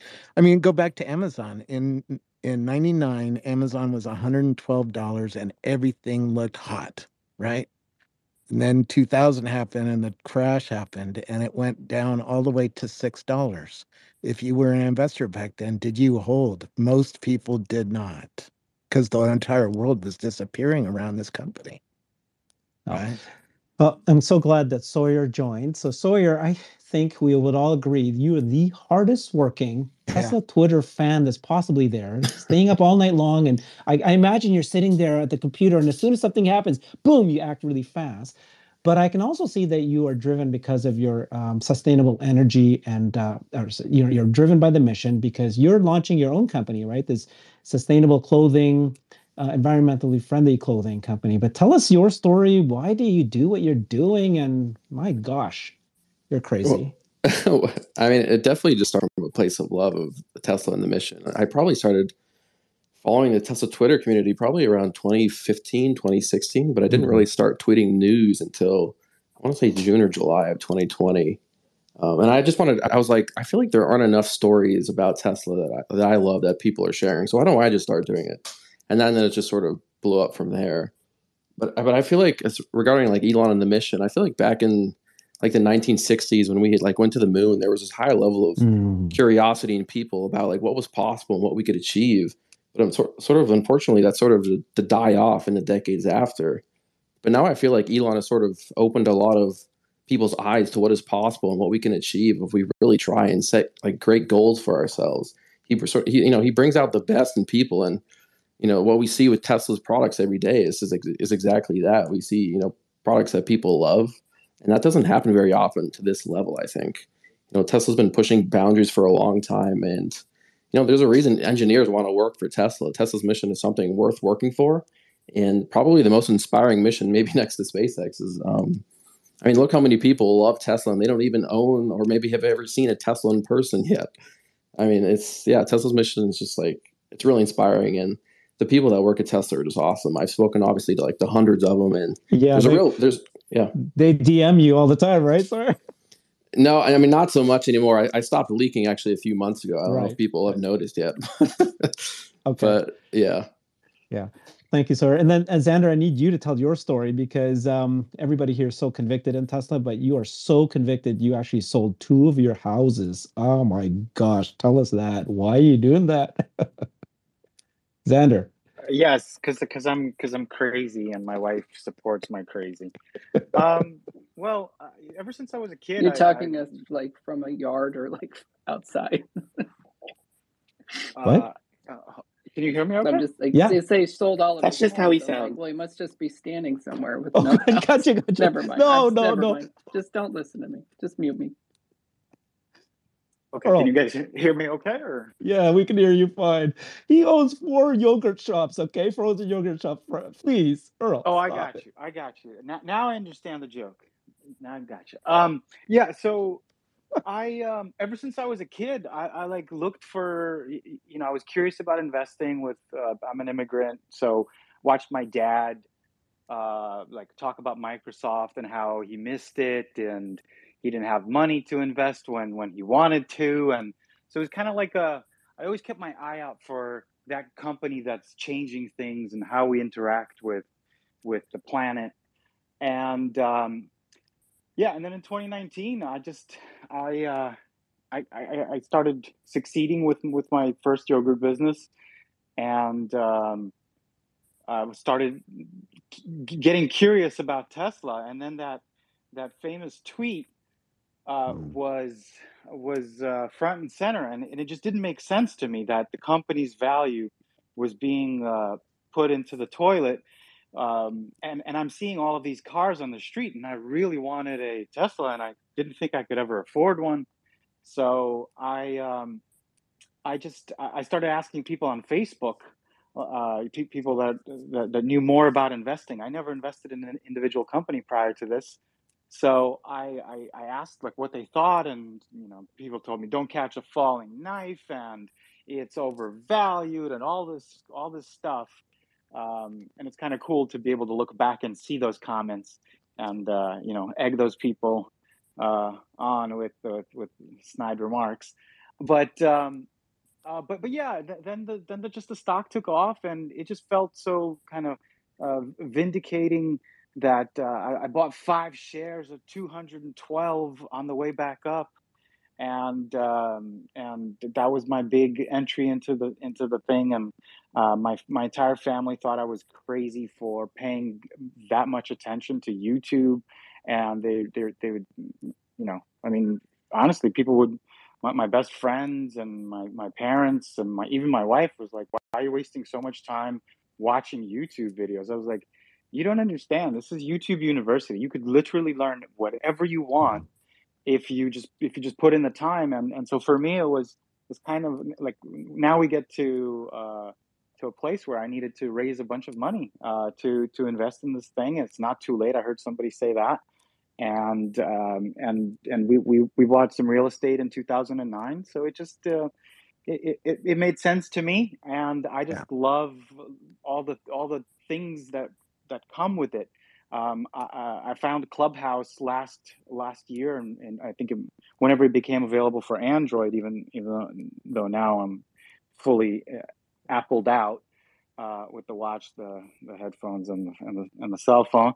Save up for next year. You're gonna have a big expense coming. Yeah, I heard. So, and of course, the only reason I went to Apple was because of beta. Because in order to hit the button, and the app was only available for Apple initially, so that's why I ended up with an Apple device. But long story short, I really love the community. I needed to find people that I could talk to, and Clubhouse was the answer for me. After an Omar tweet that he was hosting a space or a room, and I'm like, you guys, my parents and my family, no one wanted to hear me anymore because I just don't shut up. That's the only thing I talk about is Tesla. So it really changed my life. I met friends, and I went to the Cyber Rodeo, and I'm meeting all these people that I absolutely love, and I even like catered the Tesla takeover last year. I couldn't this year. I'm building a store, but I love the community, and I'm glad to be a part of it. And last point is I learned options on YouTube. So if anyone's curious, just believe in yourself. You can learn anything you want and accomplish anything. Just put in the time and the effort. You can learn Blender. If we all like Xander's father better than him too.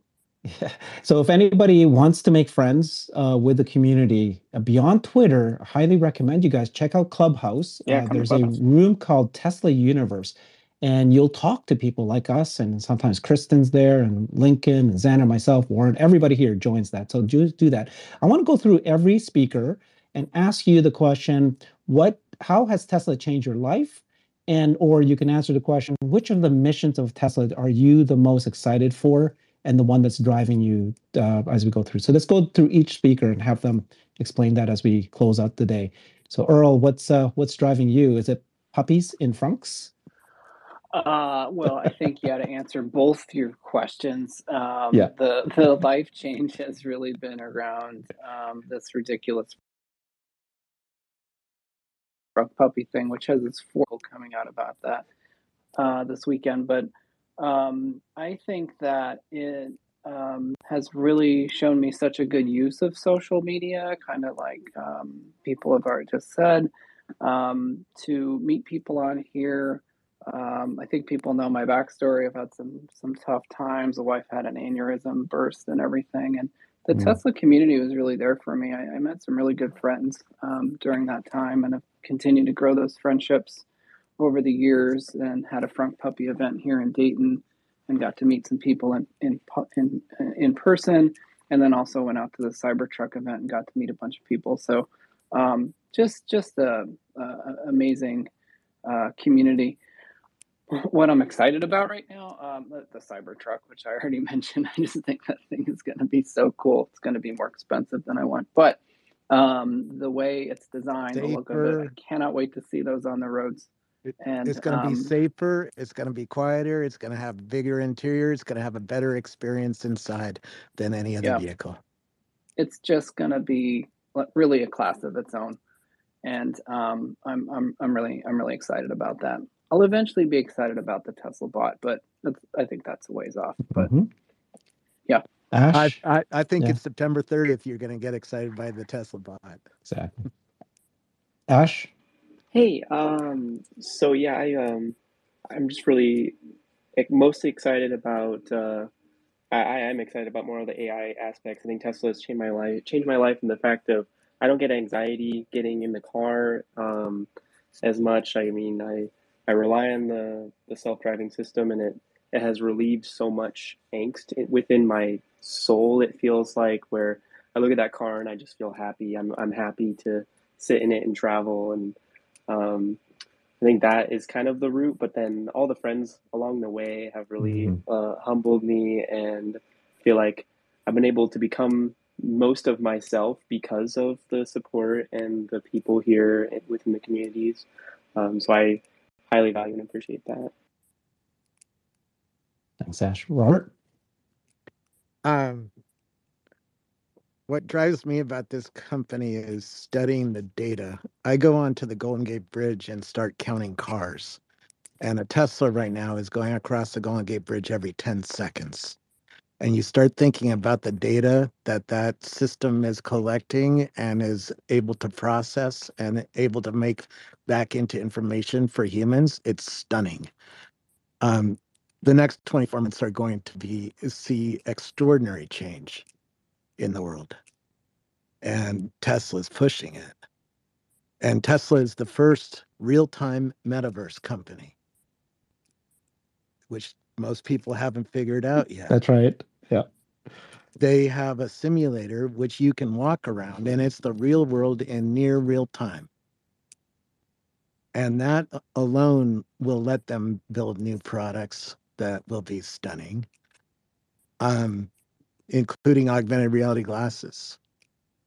And that when Elon says he has other products to announce, I'm waiting for him to start mining this data set for products, because there's a lot of different ways you can look at the data and present things to human beings. And Nice. yeah, it's going to be Thanks, fun. I mean, Apple's going to kick it off in January with its headset. Yeah. And it's going to take us into an experiential age. This is why you want noise canceling in your vehicle. Your Cybertruck is going to noise cancel, right? Reason you want that is because you're going to be watching a concert inside. Nice. All around you in glasses. All right. Thanks, Robert. Okay. Sawyer? Sorry, what was the question? I mean, what gets you excited about how does Tesla change your life, and which mission are you the most excited about? Well, it's certainly opened up a lot of personal opportunities for me, but it's just like meeting all these cool people. Honestly, that's certainly life-changing, because all of us nerds had nowhere to go to talk to people with our families. So this was like the perfect place to do it. But I think, FSD beta going wide release, getting that product into more people's hands, just getting Tesla's general products into more people's hands, and the positive effect that will create. I think, I love that, the massive change we're seeing with other automakers realizing they were years behind and saying, oh shit, like we really got to step up our game here if we're so we don't die. Yeah, I'll finish They're there. still years behind, by the way. Still years. True. Yeah. Kristen? Yeah, thank you, Herbert. This is good hearing what everybody has to say. I like how people bring different things to the table. I like how Tesla has different aspects of it that we all kind of launch onto or just grasp. But for Tesla, I think, I absolutely love the products. I love what Robert's saying about the AI. I love what everyone else says about the vehicle itself and what it does for them personally. But the company itself, watching what it does, I think we were talking about Elon and the people he hires and just how sharp they are and how they've overcome so much hate, how they've overcome these Goliaths of industries is inspiring to me, just moving forward in my life and thinking about things I want to do. So that's a part that's gotten me I think it's really changed my life and let me feel like, I don't know, it gives me a lot of encouragement. But for the mission itself, I think it's all those things moving forward. I'm excited to see it actually, I don't know, it's making a big difference, but I'm excited to see it really just be embraced and not fought so much. So, Warren? Thank you. Well, first of all, I think it might have changed my life more than anybody else's. But Really? well, I mean, I was a trial, and it's not just Tesla; it's SpaceX, Tesla, Boring, and Neuralink, and being an Elon nut. But I was a trial lawyer, and I retired as a trial lawyer. I'm a full-time YouTuber. My whole life revolves around this now. It probably contributed to my divorce. And I got to celebrate Cyber Rodeo with my brother, not knowing he was going to die shortly thereafter. So, and And I was, a couple of people mentioned the community, and like for me, this community's been fantastic. I want to mention Kristen in particular because I feel like Kristen's one of the people who embraced me early on and has been very supportive of me. From I don't know if it was 2019 or 2020 that we started talking. And there's a lot of people who've been supportive along the way as I go through like a lot of changes. I'm planning to move to. I'm moving to Canaveral. Not planning to. I'm moving to Canaveral in 10 days. To be closer to SpaceX, and Austin's my second choice if Canaveral doesn't work out, because I want to be close to SpaceX or close to Tesla, get involved in this. The thing that inspires me is I would say it's just the whole package of how much change this is bringing to the world. And I guess the one thing I would say that doesn't grab people right off the bat is, for us, we see the cars making our individual lives better. But if you start to think, where's this going 20 years down the road? We're all relatively wealthy. I mean, you might not feel wealthy, but you compare yourself to people in poor countries, and you can see that this transition to sustainable energy, the spread of Starlink around the globe, is going to make life better for people in poor countries. There's countries in the world that are, life is shitty, right? And you're right on. You're right on. Uber was invented right in front of me in a Paris snowstorm, and a few years later, I'm talking to women in South Africa who tell me how deeply it has changed their lives. Yeah, but think about, wait until autonomous gets to them. How much is transportation going to reduce in cost for people? It's a big fucking deal. And you think about the impact of coal on air pollution and diesel fumes on air pollution, and the number of people who die from inhaling those fumes, and it's much worse in poor countries than it is in a country like ours. This is going to make life better around the world. Not Tesla's mission in general, but SpaceX with Starlink delivering internet to remote places. Neuralink's going to be a game changer. Boring Company's going to be a game changer. All these things are going to be game changers. And if you just look 10, 20, 30 years down the road, people are always asking me about what's the stock price going to be next week, and I don't care.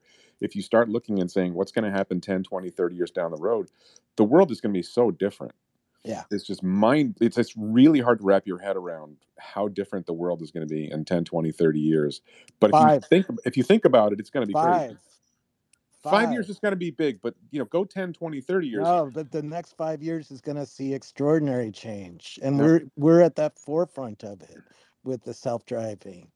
No, I agree with you. It's going to change a lot in 5, but imagine when every city in the world has tunnels and they stop using parking lots because there's robo-taxis everywhere, and all of a sudden greenery takes over. It could happen faster than you might think.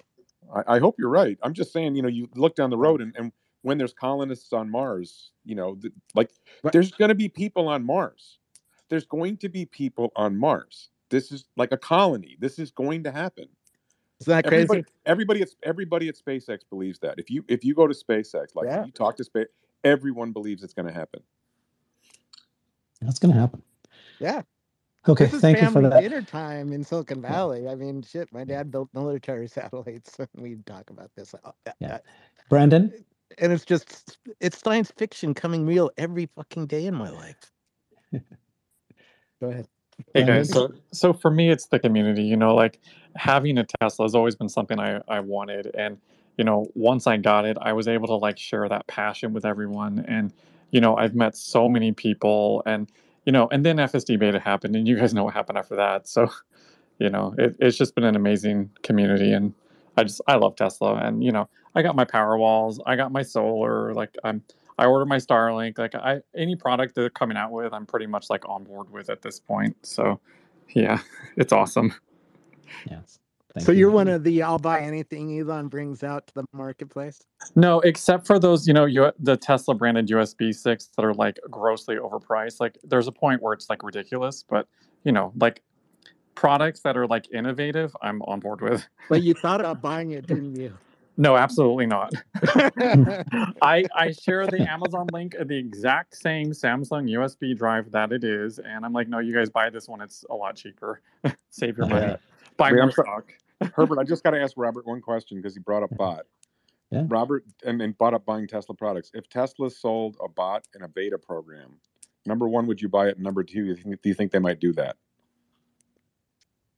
I don't think it'll present itself to me that way. I think it'll come to the front door with some pizzas for the first time, and then it'll say, "Hey, while I'm here, I can do some more things for you. Like I can fold your laundry, I can set up your table, I can wash your windows, right? A few things."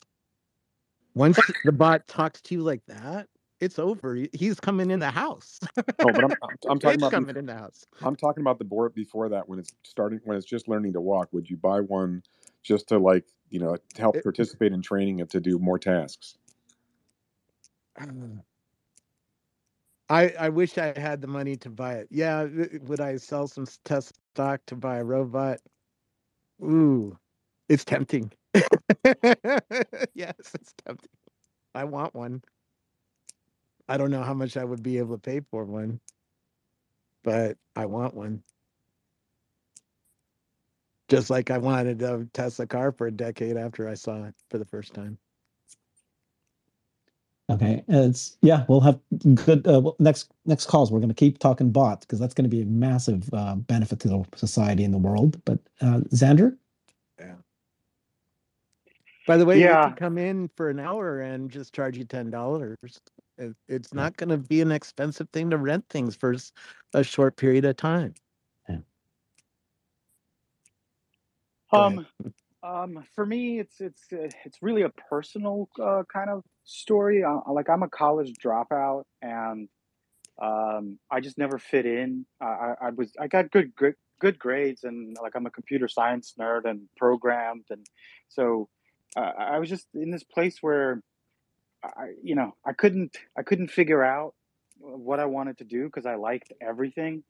And I would watch motivational people, like guys like Tony Robbins and on YouTube, and I'd find, and if I keep watching these Elon videos, and so like finding someone that kind of thinks outside of the box and just goes beats to their own drum and overcame the things that Elon did kind of inspired me, and finding a community where you have other people that we heard all the stories from today with what Tesla means. It's I can't believe that a place like this around a car company slash battery company slash it's not a company that anyone can put a label on. So just to find people like that, I just feel so fortunate that I found like-minded people, and just being able to have people around me that care about me. Finally see that I'm not that weird. It means a lot. It means a lot, and to be correct about something like Tesla, and even though I wasn't fully invested in 2019, and then to see that meteoric rise and go like, see, like I called it. Like that's the personal thing where, and then that might just sound so bad or arrogant or whatever it is, but like it means a lot to have people that you love understand where you're coming from. So that's kind of what Tesla has done for me. It's transformed my life completely. Wow. Lincoln? Hey, so I don't know much about the data or finances or whatever, but I have, I don't know, I have love and enthusiasm in me. Personal relationships are where it's at to a large degree. I mean, I have a lot of money invested too, so I'm excited about that. And I need that. But the thing that got me in was the technology and wanting this car that can do so much amazing stuff, and then seeing this weird CEO who just kind of says what he's thinking and is a dork and geek and the coolest guy around, and takes me on a drag race through Santa Monica. Nice. Yeah, and he's just like, yeah, and I really enjoy his personality, and then getting the car and getting FSD beta and having this car drive me around just really was amazing to me. And I loved seeing, but I would sit and look at a Roomba and see what it's going to do next and how it's like doing the floor. Now I get to sit in my car and be like, oh, what's it going to do here? And it's amazing. Yeah. And one of the things that Elon said that really hit me that I think is a big deal is he said, you need to have something to get up and be excited about. And Mm-hmm. like, there's a lot of things to get excited about, a lot of places we can put our time. I choose to put a lot of it into Tesla and SpaceX stuff. It's moving to me. I really enjoy it, and I'm looking forward to the future of it. So, Yeah. Don't Farzad? ignore augmented reality while you get excited about Tesla. There's some products coming next year that are going to be mind-blowing. Maybe from Tesla too, if Elon gets wise to it. You know it's coming. Cyber Blades or something like that. Yeah. Add another $2,000 onto your Cybertruck purchase. No problem. I'm in. Herbert, did you call me? Sorry. Yeah, sure, Farzad. Oh, Yeah. sorry. Sure. Yeah. Yeah, sorry.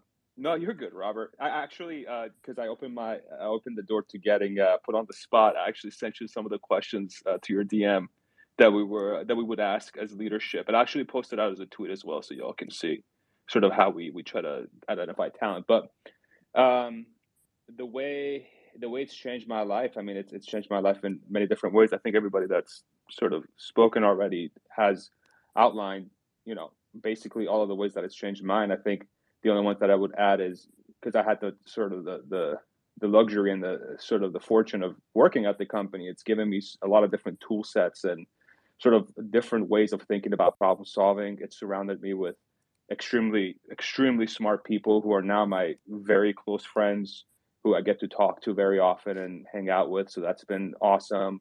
It's introduced me to this incredible community I consider a lot of, you guys are my Tesla friends. We get to hang out and have a good time. So that's a beautiful, amazing thing. And I think being surrounded by so many people that are like-minded and can kind of see the future in a specific way and are hopeful about the future and not afraid to dream a big dream and, and apply those in their daily lives is very inspirational for me. And I think, and as far as what I'm most excited about or what I'm most passionate about, is just an awesome future. It's just an awesome future. It's easy to get distracted by the world and the news and become very pessimistic by all the, shitty things that can happen in the world. But I feel like what is happening here with Tesla, SpaceX, and all the other things that Elon's are working on and the people around him are working on, I think what really inspires me is that the future can be incredible. And watching Tesla and SpaceX and all those companies and all the people working extremely hard to make that happen is inspiring, and being surrounded by people that are passionate about that is extremely rewarding and unique. And I feel very lucky to be part of it. Yeah. Thank you, Farzad. Thank you, everybody. I mean, I think we heard so many good stories today of how Tesla, SpaceX, the community is changing everybody's lives. From my perspective, I think that, Tesla and SpaceX and others are the most consequential company, not only in this generation, but possibly forever. And Elon Musk is possibly going to be the most consequential person in history, and certainly in this generation. This stock is going to be probably one of the most best investment, not financial advice. I don't know what's going to happen, but that's some people here believe that. The products are changing the world. You've heard stories already today, how it's changed everybody's lives. The community, though, is very special. There is something special. I'm still trying to figure out what it is that's so special about it. Please join us on Tesla Universe. Look up Tesla Universe in Clubhouse, and you can continue the conversation. The specialness is everybody who has a Tesla as of today or even wants one, is an early adopter. Makes them interesting. It is people who try new things. Yeah, I always thought I was the only early adopter, but it seems like many of us are adopting. If you have a Tesla, you're ahead of most of the rest of the world. Yeah. One of the things I say is that if you're driving a Tesla, you're only actually a handful, let's say 300,000 or a million people out of 7.5 billion people in this world who's getting to see witnessing the birth of general AI, just sustainable energy, and you were part of it. So it's not just the changes in the world that's going to happen in the future. It's happening now. And it's happening in the next 5 years, as you said. And certainly we won't even imagine what's going to happen. The great benefit to the world. So thank you, everybody, for your time. We could go on for hours. I'm trying to shut it down. It's been 2 hours. 2 hours. You tapped a vein of interest, which is we're all so happy to be part of Tesla. We could talk for hours about it. Well, we do. Join us in Clubhouse. Join us on the space every Tuesdays at 3 and on Thursdays at 3. Thanks, everybody. Appreciate it. Thank you all. Thank you. Guys. Bye. Thank you, everyone. everybody. Bye. Great job as Yeah. always. Thanks, That was dude. awesome. Wait.